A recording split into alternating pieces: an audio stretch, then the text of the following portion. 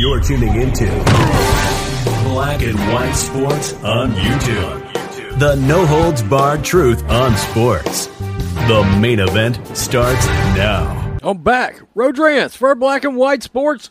We're going to talk about Charles Barkley. One of our favorite media entities on this channel is one Charles Chuck Barkley. You know, my favorite basketball player of all time. Played for the Suns, 76ers. Came out of Auburn, and now, of course, he is a media personality on TNT, their NBA coverage. I guess for the people that are still watching the Marxist NBA of China. Well, we don't always agree with what Chuck has to say, but we appreciate the fact that Chuck is honest and has candor and doesn't seem to hold back. Unless maybe he does. As we find out from this article, cancel culture tried to get to Chuck too. And we know when they come, and you might be like, who the hell's they? The Twitter mob. Because every corporate entity has to bend the knee to the Twitter mob. And they did try to get to Chuck. Very quickly, I'm wearing our Defund the Athletes 3.0 shirt. Grab this bad boy out of the merch store. Use promo code LaChinaSucks, SUX, all one word, and get you 15% off. I love this shirt. Charles Barkley, this is from our dudes at Outkick. Charles Barkley is mad at cancel culture because he can't say, quote, big old women. Damn. The cancel culture losers have come for many, and according to Charles Barkley, they quietly got him too. Say it isn't so, Chuck. On 106.7 The Fan in Washington, D.C., Barkley slammed the jackasses who aimed at him. Quote, like it's gotten so out of hand right now, I couldn't imagine having to watch myself. You can't even have fun nowadays without these jackasses trying to get you canceled and things like that. Just who are these pathetic jackasses? Apparently, random people have gotten to Barkley's bosses at Turner Sports, Barkley says. Quote, all we ever talk about behind the scenes is, yo, man, be careful going in this direction. We can't have fun anymore, Barkley said of his Inside the NBA co-host. We've had fun all these years. And now, all of a sudden, in the last year and a half, everybody is trying to get everybody fired, and it really sucks. A lot of our bosses are cowards. Very true. That sucks. Things have gotten so bad, Barkley says he can't even call San Antonio women big old women down in San Antonio anymore. Barkley can't understand the problem. He claims he didn't call anybody personally fat.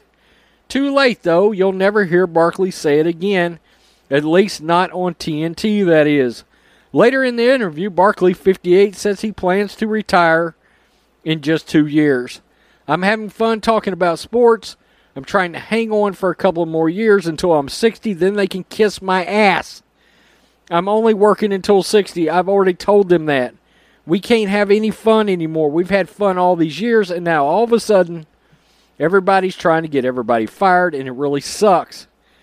Well, if that's true, it's hard to see anyone walking away from that gig, though if the, quote, cowards continue to muzzle Barkley, he could walk off the set during the show at 60. How fun would that be? As one of the few internet writers who push back against cancel culture, I'll take Barkley's side. What's worse, getting fired or told you can't say big old women down in San Antonio? Look, Chuck is one of the most entertaining people on television. Generally speaking, he's always been fearless, but he's telling you right here, those days are over per his bosses. The rotten bastards at Turner. That's right. Why? Because they're scared of the heat they're going to bring from the mob. This is ridiculous. Everything is about getting censored now. Watching exactly what you say, exactly who you might defend and when. To be honest with you, I can tell you this, and it's something me and Matrix is talking about. We don't give a rat's ass who we offend, okay? I've said, look, if they try to cancel your ass, write it out for 24 to 36 hours, and it will go away and or drop a retort like kiss my ass, okay? Come get some. I mean, it is utterly ridiculous. Charles Barkley is telling you right here that he himself, Shaq, Kenny Smith, Ernie Johnson have had to now, they've had the muzzles put on them. Of course they had. Look at all the drama that's happened in the NBA. And I can tell you right now, a lot of what's happened in the NBA, from the direction they have went, if you think Charles Barkley and Shaquille O'Neal agree with all that, especially Shaq, with all the work he's done with law enforcement over the years, including working for law enforcement right now, if you think they agree with all that, you're out of your mind. But I'm sure they've told them, don't you dare say a word. You know, that's how this works. In the media now, you can't say what you want to say. Tell me what you think. Charles is retiring in 2 years. I don't blame him. I don't blame him. It's not like Chuck needs the money. And if Chuck is getting a muzzle put on him, I'm shocked he's still there right now.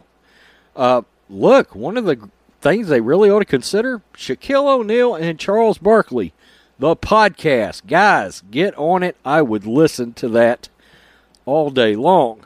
Peace. I'm out.